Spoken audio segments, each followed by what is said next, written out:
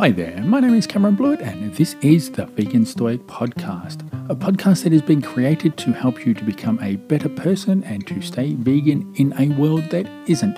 You can find out more about the show by heading on over to veganstoic.live. In the meantime, I hope you enjoy this episode.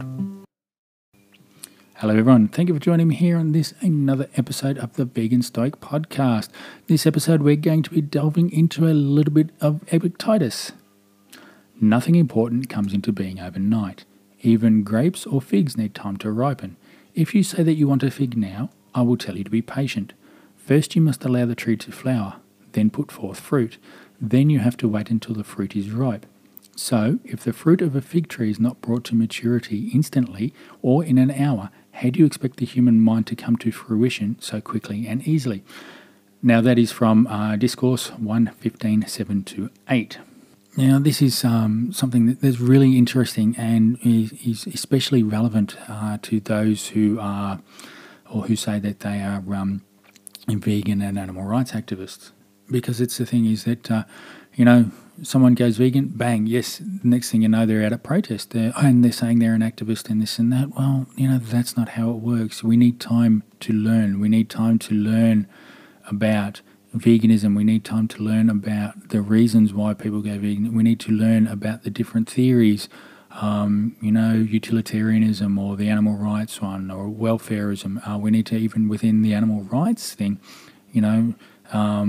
Francione's abolitionist approach, or there's Tom Reagan's theories, or there's any number of them, and this is the thing that we're not taking the time to learn about that. Same as even Stoicism is that we need time to learn it. We can't just read letters from a Stoic and think, oh yes, bang, we know all about the philosophy. Well, no, it's not as simple as that.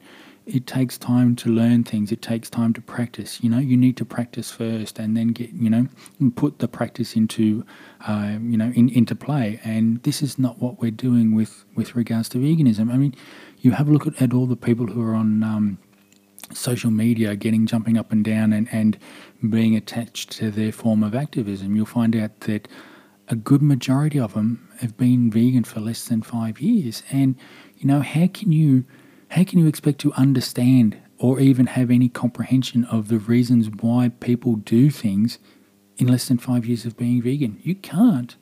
I've been vegan for over 25 years now, and some of the things that I find about why people don't want to do things is it's just new stuff all the time. And this is what we need to be looking at. We need to take time to understand people. We need to understand, basic psychology. We need to understand sales techniques. We need to understand all these things. We can't just go out there, put a mask on, show some gruesome footage and hand out a leaflet and say, there you go, people are going to take veganism seriously.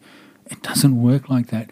We don't know what's going to motivate them. We don't know whether they're just saying that to be polite, or anything like that. And it's all these things that take time, and this is not what we're not doing. So this is the thing. If you're a new vegan, or even if you're a long-term vegan, make sure you take the time, just close everything down and say, no, I'm going to dedicate time to myself to become a better person and to understand more about veganism, or how I can use a particular technique to talk to more people. And this is what we need to be doing. We need to stop, doing the whole instant vegan thing where, hey, bang, you're an instant activist, just add water. It's not as simple as that. So anyway, this is what we need to do. Nothing comes into being overnight. Everything takes time. So that's it. Take your time to do things. Don't think it's going to rush. Same as when you're talking to someone.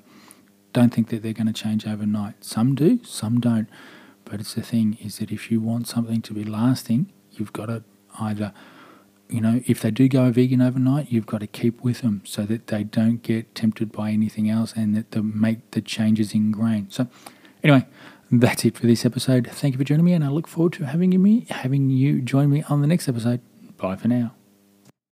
Thank you for listening to this episode of the Vegan Stoic Podcast. If you'd like to know more about how Stoicism can help you to become a better person, head on over to veganstoic.live.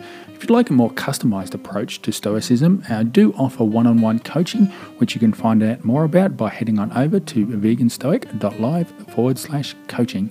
thank you for listening, and I look forward to having you join me on the next episode of the Vegan Stoic Podcast.